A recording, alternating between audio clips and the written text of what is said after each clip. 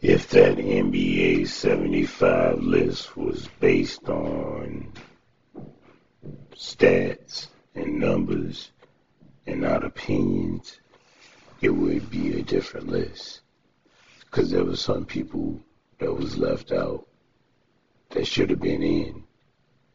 And if it was based on other people's opinions, like the fans, it would be a different list also. But it's varies. I mean, I can't even count how many people who was left off the list that should have been on there. Tracy McGrady, was he on the list? I don't think so. Dwight Howard, was he on the list? I don't think so.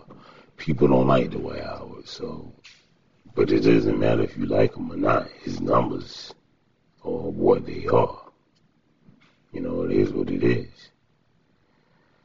That's just two examples. There are more people that should have been on that list. And there's some people that's on the list that shouldn't have been on that list at all. You know, I'm glad Ray Allen made it. I'm glad Reggie Miller made it. You know, those are some of my favorites. But it's some questionable names on there. Did Kawhi Leonard make that list or something like that? Anthony Davis, come on, man. These people haven't even been around long enough to make the list.